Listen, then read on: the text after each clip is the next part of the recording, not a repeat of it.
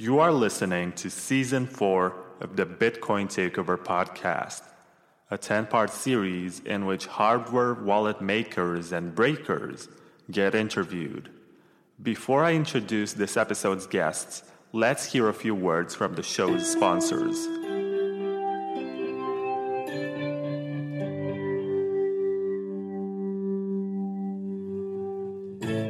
LXMI is a European cryptocurrency exchange whose name is inspired by Lakshmi, the Hindu goddess of wealth, good fortune, and prosperity. It's one of the regulated and legal cryptocurrency exchanges. On LXMI, you can buy bitcoins with most fiat currencies, and you can also do trading with top altcoins. They follow the not your keys, not your bitcoins philosophy with their integrated non-custodial wallet, which helps you manage your own private keys. So if you're into trading, then you don't have to worry about having your crypto frozen by whatever political decisions, since you're empowered to hold and move your coins whenever you wish. It's great to have new players like LXMI that respect your financial sovereignty. LXMI is launching in 2020, and for more information, please check out lxmi.io. If you're not into trading, it's recommended to move your coins to a hardware wallet or some other form of cold storage, and in this episode, you're about to find out why. Please keep in mind that this is just an ad for a sponsor of the show. It's not meant to serve as financial advice, and you're responsible to do your own research before buying anything and act according to your own decisions. Embrace your financial sovereignty with agency and precaution. Hey you! Looking for the simplest way to get started sending Satoshis on the Lightning Network? Then sign up with your social account on BottlePay now. BottlePay is your premium Lightning service for unfairly cheap and effortless Bitcoin payments. It is powerful enough to offer all of the payment features you need, while also being simple enough for no-coiners to understand. No more confusion and headaches.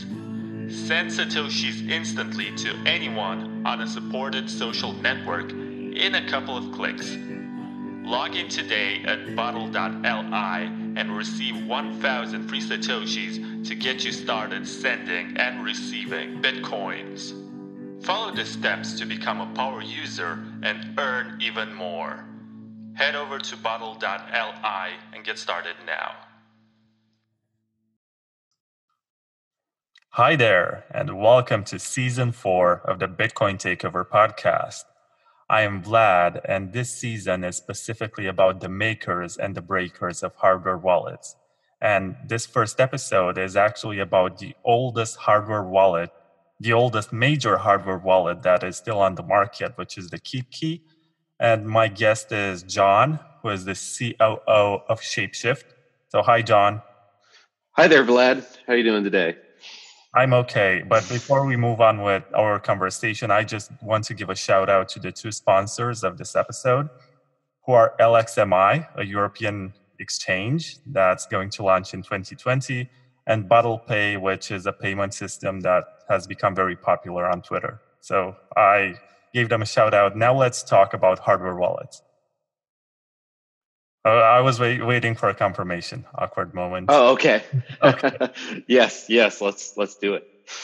So my first question for you is, why would anyone need a hardware wallet? Because usually when experts discuss security, they're going to say, oh, it's so much better to use a paper wallet or a brain wallet or to write your seed words on some sort of metal plate. Why use a hardware wallet at all? Yeah. So, well, first off, I'm not sure I agree with that some of advice, especially about brain wallets. I don't think anyone thinks brain wallets are good security in 2019. They've shown to be very, very crackable. But aside from something like that, a hardware wallet is a very good combination of security and convenience for the average user, especially if they're holding any large amount of crypto. It gives you the ability to, obviously generate your keys offline. You can still hold the seed on a metal plate or on paper somewhere. stored away, but it gives you much easier access to that. Versus if you're using just a paper wallet, anytime you want to actually use it, you're going to have to scan it, put it onto something online, or deal with a bunch of offline transaction signing software or something very complicated. For the average user, that's not really tenable. A hardware wallet makes that a lot easier to actually interact with your crypto and do it in such a way that you don't expose your private keys during the process. So I think hardware wallets offer a very, very good degree of security, but still offering the convenience of being able to actually use it. With a paper wallet, you don't really have that choice. It's, a paper wallet's really only best for something that you're going to put in a safe and forget about for the next decade. Other than that, it's not very usable. Okay. Now, in regards to the KeepKey hardware wallet, what is your position in regards to the product? Have you been part of the development team? So as Chief Operations Officer, I've not directly been part of the development team. I've certainly been involved in our development conversations where we're bringing the software that goes along with the KeepKey, as well as the firmware updates we're doing and security, reviews and updates and vulnerabilities that come in. I'm involved with all of that. At a high level, but I'm not down in the weeds of actually working on the code of this thing. We have an engineering team that is mostly doing that at this point. Okay, so given this experience that you have and the exposure, why do you think that Bitcoiners should buy the KeepKey right now? What is special about it as compared to the competition? Yeah, the main thing that's I say would be special nowadays is really the software implementation that we've just released. We kind of made a decision that the hardware was, pretty darn good as far as we can tell over time. But what we really didn't like was the original KeepKey client that when we acquired KeepKey was mainly being used. We've supported that since we acquired KeepKey, but we recently, just back in July, launched a new Shapeshift platform that's really become the new interface and software component for KeepKey.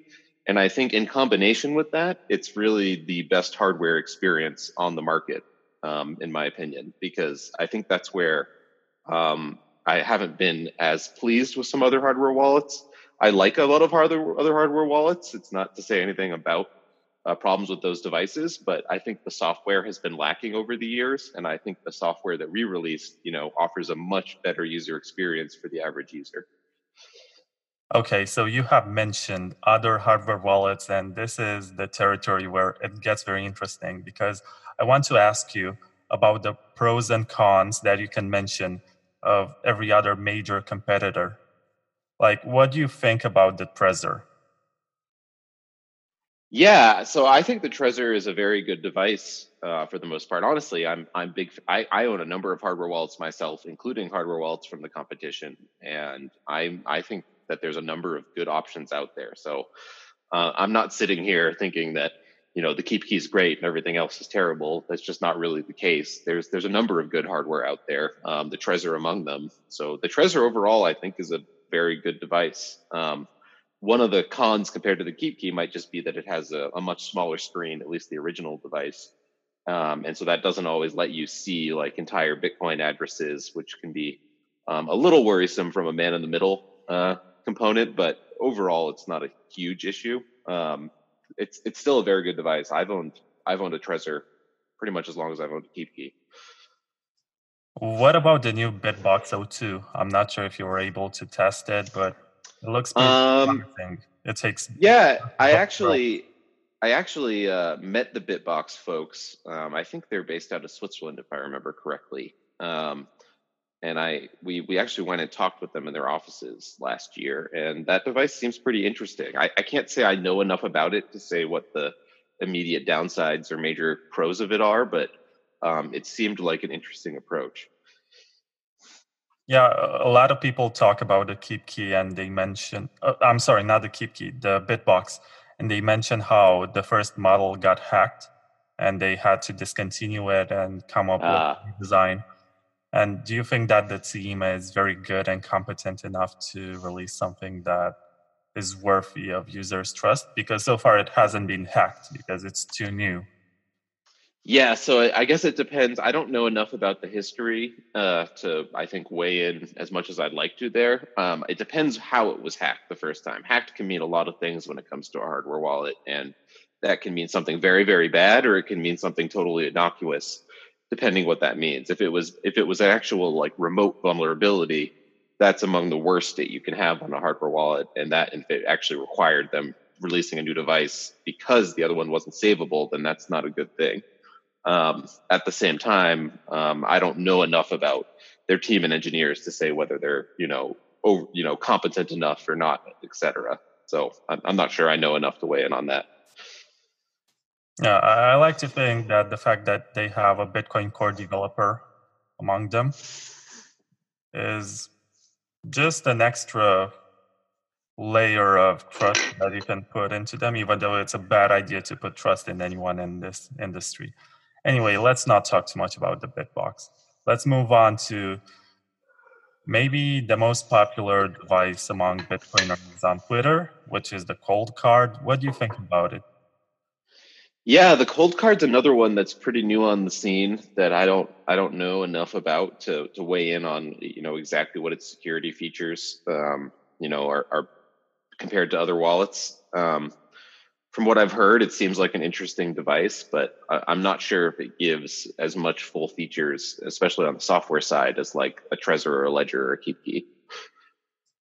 Oh, I think it's the exact opposite of what Shapeshift is trying to do with the KeepKey, because it has no computer interface. It's made to do most operations on device, and it uses a BIP. I don't recall the number of it, but it's called partially signed Bitcoin transactions. So you can just power the device, and you operate with an SD card that you then connect to your computer.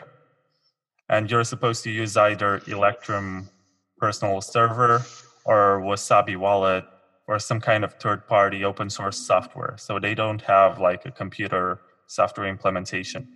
This is good for Gotcha. programmers, but not for newbies who are just trying to get into Bitcoin. Yeah, so exactly. That might be really good for someone who just cares about those things, who's already comfortable with things like Electrum or Wasabi. But generally, those type of interfaces leave a lot of lacking for the majority of users, is what we found.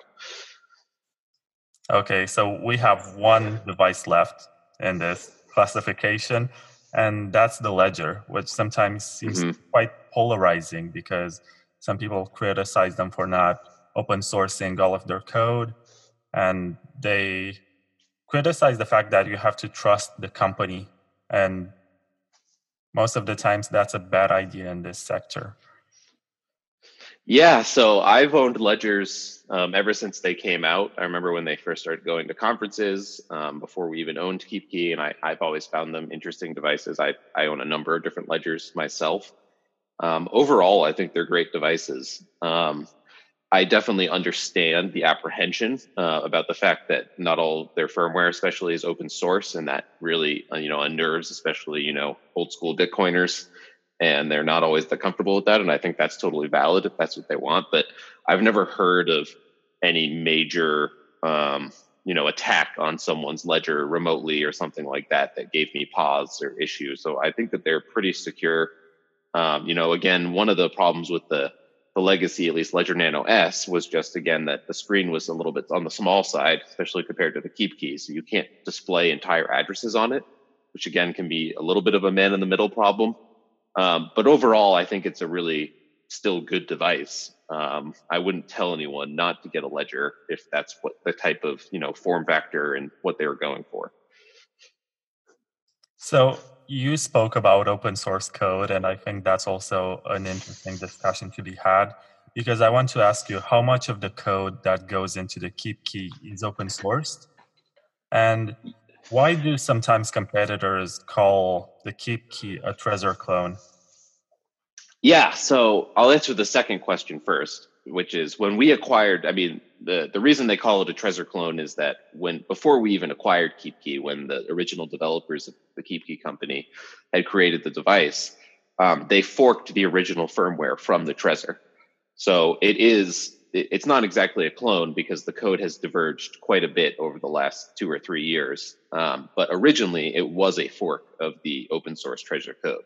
So there is a lot of relation there in terms of the foundation of firmware. But since then, they've really kind of gone their own separate ways, and there's still some similarities, at least compared to like a ledger, but they've been developed pretty differently over time. And all of KeepKey's firmware is open source. You can go on GitHub and see all of it. Okay, that's a good answer. So I mentioned in my review in Bitcoin Magazine that the KeepKey is the oldest design in the review. And there are several features that newer models include, and the KeepKey doesn't. So are you thinking right now of releasing some kind of updated KeepKey, a different kind of hardware wallet with a different design? Because also, I remember the KeepKey was about $200 at some point, and now you can buy it for, I think it's $49 or something, or $10 with your membership on Shapeshift. So do you have some sort of new premium device coming? It's certainly something we're thinking about. We're not at a point where we're ready to announce anything on that front or say that there will be another device coming. Our real focus in the immediate short term is improving the experience of using the KeepKey as much as possible. And so that really means updates to the software that you use with it, which right now the main focus is the actual Shapeshift platform, as well as firmware and, adding more additional coin support and things like that. Is really where the immediate updates are going to come for the KeepKey more than a new device. So I guess you're not going to release anytime soon any kind of model that is Bitcoin only, because I see that there's a trend that I observed in Trezor and also Coldcard and Bitbox that they release Bitcoin only devices. Yeah, that's interesting. We don't have any plans to do that on a hardware level at the moment. I think that's something, and also, part of that is, the Shapeshift's history is obviously we come from a very multi-coin, philosophy in place of everything we've done over time. And the majority of our users are constantly like the biggest request we get for KeepKey and Shapeshift combined is more coins, more coins, more coins. So at least our user base is not the ones that are generally asking for a Bitcoin only device. That being said, if we saw a large demand for that among our users, we could consider something like that. We probably wouldn't release a new device, but we could release, a firmware version that would take everything off except for the Bitcoin part of the firmware, and that would effectively be the same thing. Yeah, I think a lot of companies do this. I don't think they have different hardware, but they have just the Bitcoin software to make sure that they reduce the attack surface. Yeah, it's an interesting thought. Again, I think if we saw enough demand from our users to do that, it might be something we consider. But right now, the main feedback we're getting from our users is the opposite. They want more coins, more assets, not less. Another popular feature that seems to be more in demand in the last couple of years among Bitcoiners is the ability to do multi-sigs. And some people regard this as a good way to secure your coins because you have different parts of your private key being in different places, and you can have organizations which control a certain amount of Bitcoins, or you can have families which manage their funds and have this political dimension which prevents any one party from arbitrarily spending the entire amount. And in my experience reviewing the KeepKey, it's not very friendly with multi-sig setups. So do you think you're going to improve on that, or is it a priority right now? Yeah, so multi-sig is obviously great. There is an ability to use KeepKey in multi-sig fashion today, but you're right, it's not super streamlined, and you'd have to have a decent bit of technical knowledge to do it correctly. It's definitely something we have talked a lot about, in that will either is or will become a priority pretty soon, especially through the new Shapeshift platform software using your KeepKey. I think there's a lot of cool things that we can and want to do with multi-sig in the KeepKey. So I definitely think there will be a lot of multi-sig related features coming to the KeepKey, in the short to medium term future. I don't know exactly when those will release yet, or what they'll look like, but I think there's quite a few things we want to do on that front to make multi-sig just far easier to use with KeepKey, as well as just on the platform overall. I think right now one of the main advantages and selling points of the KeepKey is the price itself. Because of the top 5 biggest hardware wallet manufacturers, you have the cheapest device on the market. And I can think of ways in which maybe somebody who is security minded will just buy KeepKey because it's solid, it's rugged, it has that nice form factor, and it displays the entire Bitcoin address. And they're going to run something like Electrum or Wasabi instead of using the Shapeshift software that you have for the KeepKey. Do you have any kind of advice or recommendations for people who buy the KeepKey for this purpose? Yeah, I mean, that's a totally legit way to use the KeepKey. And if that's, what people prefer and want to use, then, that's totally cool. I don't know that I have any specific advice other than just being careful. I've seen at least a number of people get hit with phishing attacks when using Electrum. I don't know that any particular software is immune from this. But there are still a number of attacks that exist, especially on older versions of Electrum, that you just have to be careful about. So it definitely takes, again, a little more technical know-how to, I think, do that correctly. But if you have that technical know-how, then that's a, perfectly valid way to use the KeepKey, and there's nothing wrong with that. You just won't get some of the more advanced features that we're going to be able to offer through things like the Shapeshift platform now and going forward. Oh, okay. So can you talk about these advanced features that are going to be available on the Shapeshift platform? Yeah, so I mean, even today, you have, when you plug a KeepKey into the Shapeshift platform, you have access to significantly more, asset support than you're going to get on Electrum. You have access to the, free trading that we just released in the last week via our Fox token that you get for free. And that's kind of just the start of things.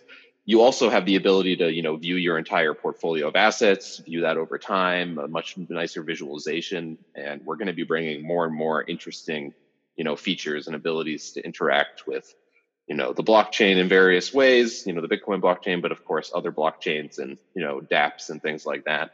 Things that'll just be more optimized through the platform and just a much nicer UX and UI.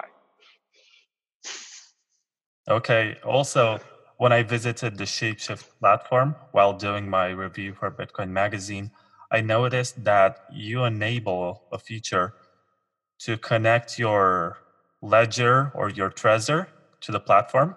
And it was interesting to me because basically you're supporting the competition, or are you really? Yeah, we definitely are. I think actually using your Trezor, for example, with the Shapeshift platform is the best way to use your Trezor out today. I've used it with my Trezor. I love it. We are definitely supporting other hardware wallets on the Shapeshift platform. The KeepKey is going to be the device that it's most optimized for and kind of the premium experience.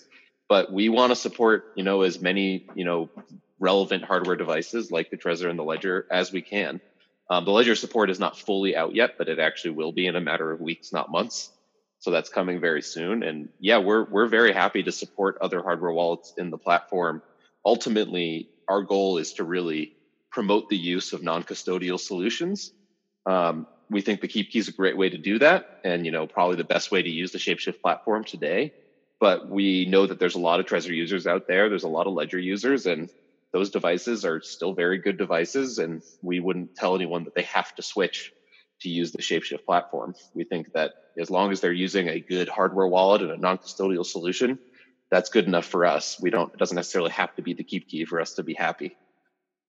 So don't you think that you're disincentivizing people from purchasing the KeepKey by allowing them to use just a Trezor?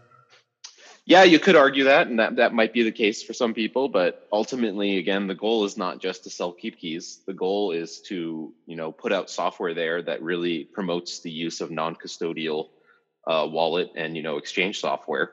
And that's really where Shapeshift's bread and butter is. We think the KeepKey is a great addition to that, and again, is probably the best use of the experience. But you can still have a really great experience on Shapeshift without a KeepKey, with a Trezor or Ledger, and that might mean people don't buy the KeepKey, and that's okay. We're totally fine with that. So what are KeepKeys or Shapeshift's plan for the hardware wallet market? Yeah, I mean, the main plan is kind of what we just talked about, which is really producing the best possible software to use with your hardware wallet. Because I think, again, that's historically where hardware wallets have kind of lacked the most, has been the actual UI and UX of the software that you connect with and use. And, the device is one thing, and it's obviously paramount because that's where your keys are actually kept and the real security. But 90 to 95% of the time, a user is actually interacting or trying to do a transaction. They have to use the actual software attached to the thing. And that's where most of their interaction with the device actually happens. So, in our opinion, the most important thing to do really well, in addition to having a very good key store like a KeepKey or another hardware wallet, is the actual software. So, a lot of our focus and plans for the immediate future are on improving that software and making the best possible UI and UX for using a hardware wallet and storing your assets non-custodially and trading non-custodially. Do you also consider allowing users to connect to the Shapeshift platform with their full nodes? As sometimes it's important for users to have this sort of privacy where their transaction data gets stored on their devices and they don't have to trust a third party, whether it's Shapeshift or some other node, with their relaying of. Yeah. Yeah, that's an interesting point. Definitely something we've considered. Right now, the best way to do that today would be to use something like an Electrum. At some point, it would be nice to allow the Shapeshift software to be run locally and let people to do that. That hasn't really been a priority for us and the majority of our users. That's not what they're looking for. We do certainly allow the ability, though, for someone to use the software totally anonymously without giving us any information, as long as they only need to do that if they want to trade. So they do have the ability to get on there and not give us any information and clear out any data that they give us, after use and things like that. But eventually, especially if there's demand for it, we probably would release some localized version that can be run on someone's desktop as well. It's just not an immediate priority. Yeah, I remember that Shapeshift was one of the most popular services in 2017. And a lot of people were, I think, mostly converting Bitcoin for Monero or the other way around. And at some point, I don't know exactly what happened, but you started to allow people to sign up to the platform. And to some people, that was the moment when you somewhat fell out of grace or something, especially to the hardcore maximalists. So I think it would make a lot of difference if you allowed more privacy for users, but at the same time to meddle with regulators in a way that also makes it okay for you. Yeah, it's a fine line to walk, of course, but yeah, we care a lot about privacy of our users, and we're very interested to give features to them. Some of those, like running the software locally, is a pretty technically advanced feature that most users are not going to use. That's probably why it hasn't been prioritized for us yet. But we have prioritized a lot of other privacy-centric features, like the ability to use the entire platform anonymously without giving us any information, and you don't expose anything that way. So there are various things that we will continue to do to support those privacy-centric minded folks, because they're still a large part of our user base. Yeah, I think that's very important. And something else that I think should be considered, I don't think there is demand for it because most users don't really understand how it works, but UTXO control is essential, because sometimes you have 50 Bitcoins or something, and you're sending 0.1 Bitcoin, and you don't want the other person to know how much Bitcoin you have. Mm-hmm. And you should try to have smaller UTXOs, and maybe you have a 0.2 Bitcoin UTXO that you use to send 0.1, and the other person will not know that you actually hold 50 or 100 or 1,000, whatever. Yeah, no, absolutely. Our software will already automatically try to prioritize your smallest UTXOs when creating a transaction. Most good Bitcoin software should do that, but we've definitely talked about releasing more advanced features for power users that would allow them to, specifically choose which UTXOs they want to use in a transaction, which change address, etc. That's another one of those features that, the majority of, I think, our users, it's just a little, too technically advanced for what they actually need or want. But it would be a great thing to release eventually, and I would love to have that feature myself. It'd be great. Okay, so let's say that I order a Keep Key today and I get it, what kind of software or which software is it going to run? Is it the local software that was used originally, or do I have to connect to the Shapeshift platform? So you still have a choice if you get the Keep Key today. The recommended experience, the best experience in our opinion, is definitely to connect to the Shapeshift platform. And it's the most flexible because you can access it, from anywhere, from any device. For the most part, even if your Keep Key is not plugged in, you can still check your balance on your phone and things like that. So it's a very flexible software, but you can still use the Keep Key client. You can still use Electrum, as you've mentioned. So there are other options depending on what you want, but we would definitely if you buy the device today, what you're going to see in the device and what we're going to highly recommend to you is the platform software, because we think it's far and beyond the best UX for the Keep Key and really for any hardware wallet. Okay. I actually had another question. Let me think. Oh yeah, it's about the difference in price. So you can get a Keep Key today for, I think it's $39, the full price, or you can get it for $10 if you sign up with Shapeshift. Would you say that $29 is the price that you pay for your data? Yeah, no, so not really, because we don't pay for data. We don't sell data. Honestly, the data has no monetary value to us. And we wish, in a perfect world, we wouldn't take the data at all. But, due to various regulatory situations, it's just a reality that we have to, in some cases, at least for trading. So the main reason, and also that $10 price is very much a promotional price that won't last forever and it won't always be available. So that's more just a promotion we're doing to, get people incentivized to actually want to try out the platform and, get a Keep Key, which we think is, again, a great way to store your keys and hold your funds. And we think that's worthwhile to offer a cheap option for people who might be on the fence. So we think that's what it's more about. It's really not about the cost of the data, because again, that doesn't really have much, if any, monetary value to us as a company. Yeah. Sometimes I think about this in Google terms, when Google is offering all that suite of applications for free, and you're thinking, what happens to the files that I store in the cloud, in my Google Drive or whatever? So when I saw this difference, my first thought was, okay, so what happens to that personal data? Why does it matter that you sign up with your email address to Shapeshift? Yeah, and it's a good question. And I think when you're using the Google example, it's a really smart and, that is the way to think about it. That is what a company like that is doing. In the case of Shapeshift, though, we don't actually ever do anything with that data. In fact, we don't mine it. We don't sell it. We don't share it with third parties. We don't sell it to anyone. In fact, we're one of the few companies out there that actually spent a lot of extra time and engineering effort, and that continuing time and engineering effort, to immediately encrypt all that data the moment we get it. So even internally, we can't really read it unless there's some situation where we have to decrypt and look at it for a specific regulatory reason or something like that. It's completely inaccessible. It's entirely encrypted the moment we get it. So you're saying that there's no way to associate a certain transaction with a user?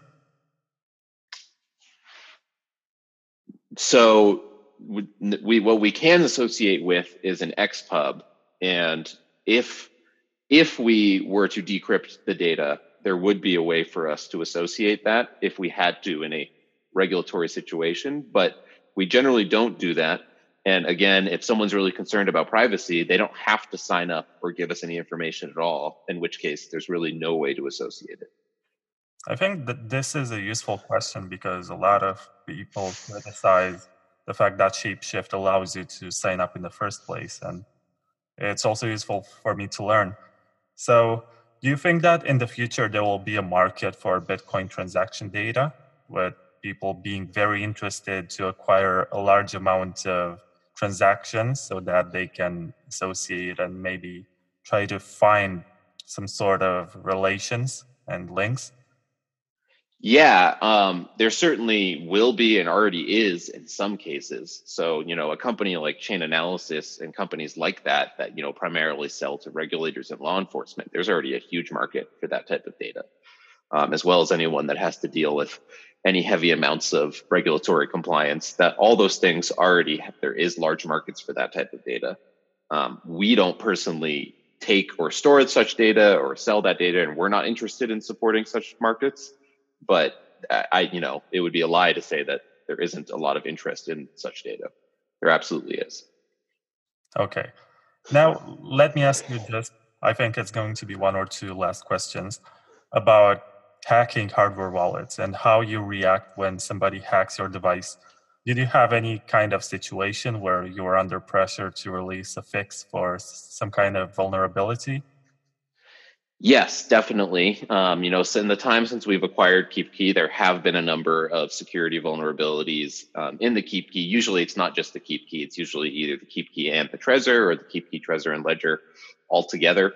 So usually what happens is we will get a vulnerability report from some sort of security researcher, or we'll figure out something internally ourselves and share it with other companies when that happens, or another company figures out something and shares it with us.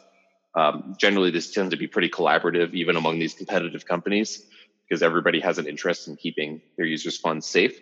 And it really depends on the vulnerability. Some vulnerabilities have been very minor over time, and you want to get a fix out there, but the attack surface or the likelihood of the attack is very, very insignificant. And in that case, it's not as much of an emergency.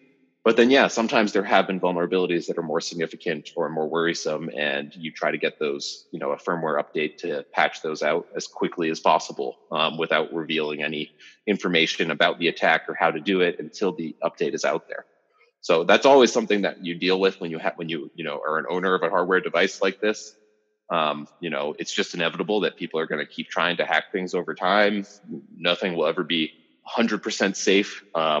There will always be potential issues that can pop up. And the most important thing is to just know that you have a team behind that hardware wallet that you own that's going to react to those things quickly. The good news is that the vast majority of these attacks, even the serious ones, almost all of them require some sort of physical access to the device to do anything significant. I've seen very few, if any, actual remote type attacks, which would be far more worrisome. But, the ones with the device in hand are still serious, and we patch those as quickly as we can, but those tend to be a lower attack surface than someone that's able to do something online and take over your computer and attack the device that way. So that's very, very rare with hardware wallets because of their designs and keeping the keys offline, and that's really what helps prioritize what is an emergency and what isn't. So would you agree that it's essential to keep your hardware wallet away from physical contact and any type of physical tampering, and that's the main attack vector to any device? Yes. So as our chief security officer would say, anytime someone has physical access to something, given enough time and motivation, there's likely a way that they can break into that thing. It's a big difference between whether that takes a few seconds or, days or weeks of dedicated time and equipment. But yes, definitely, if you have a large amount of funds on your hardware device, you should treat it as you would anything else that you would keep a large amount of funds with. And you shouldn't just let people have physical access to it at any time without your knowledge. That's never going to be good from an OPSEC or security paradigm. Okay, so my last question is about something which I discovered while doing my review for Bitcoin Magazine.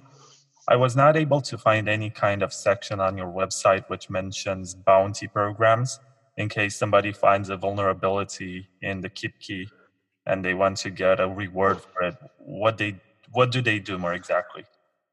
Yeah, so there is actually a bounty program that we are consistently running for that. I wonder if it's not on the KeepKey. It's on the Shapeshift actual website. If you go to Shapeshift and you look at the responsible disclosure program, there is an actual whole section about that, and we list people that we've paid, how much, how to report to us. So we do actually have a whole policy how to deal with this, and we've been running that for quite a while.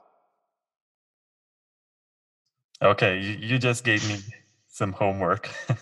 Yeah, if you go to shapeshift.com and just look in the footer, you'll see a link to responsible disclosure policy, and there's a whole page describing everything we do on that front. So yeah, we've been running that ever since we acquired KeepKey. Okay. So, John, thank you very much for doing this. I appreciate that you answered even the toughest of questions that may not be comfortable.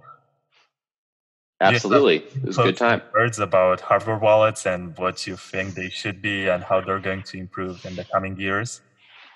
Sure. I mean, I think that, again, the most important thing is that I think the majority of hardware wallets on the market, especially when you're talking about the KeepKey, the Trezor, and the Ledger, do a very good job of keeping your keys disconnected from the internet and not being exposed that way, which is honestly the biggest risk for any crypto user on a day-to-day basis.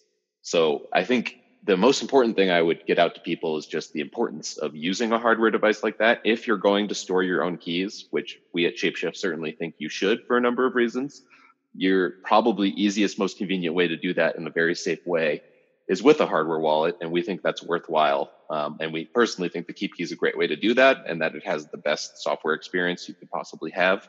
And it's only going to get better. So we just really encourage people, hold your own keys, not your crypto. Okay, thank you very much. And just so you know, this entire season is going to consist of 10 episodes where hardware wallet makers get to talk about their product and they promote what is special about the devices that they're developing and selling. And there's also going to be a section dedicated to hackers so that they can give some advice and maybe tell stories about how they broke into some kind of device. So thank you, John. Thank you very much, Vlad. Thanks for having me. Let's hear a few words from the show's sponsors.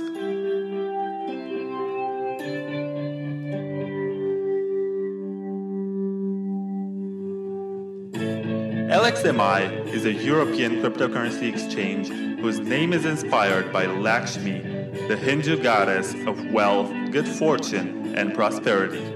It's one of the regulated and legal cryptocurrency exchanges. On LXMI, you can buy bitcoins with most fiat currencies, and you can also do trading with top altcoins. They follow the not your keys, not your bitcoins philosophy with their integrated non-custodial wallet, which helps you manage your own private keys. So if you're into trading, then you don't have to worry about having your crypto frozen by whatever political decisions, since you're empowered to hold and move your coins whenever you wish. It's great to have new players like LXMI that respect your financial sovereignty. LXMI is launching in 2020, and for more information, please check out lxmi.io. If you're not into trading, it's recommended to move your coins to a hardware wallet or some other form of cold storage, and in this episode, you're about to find out why. Please keep in mind that this is just an ad for a sponsor of the show. It's not meant to serve as financial advice, and you're responsible to do your own research before buying anything and act according to your own decisions. Embrace your financial sovereignty with agency and precaution. Hey you! Looking for the simplest way to get started sending Satoshis on the Lightning Network? Then sign up with your social account on BottlePay now. BottlePay is your premium Lightning service for unfairly cheap and effortless Bitcoin payments. It is powerful enough to offer all of the payment features you need, while also being simple enough for no-coiners to understand. No more confusion and headaches. Send Satoshis instantly to anyone on a supported social network in a couple of clicks. Log in today at bottle.li and receive 1,000 free Satoshis to get you started sending and receiving Bitcoins. Follow the steps to become a power user and earn even more. Head over to bottle.li and get started now.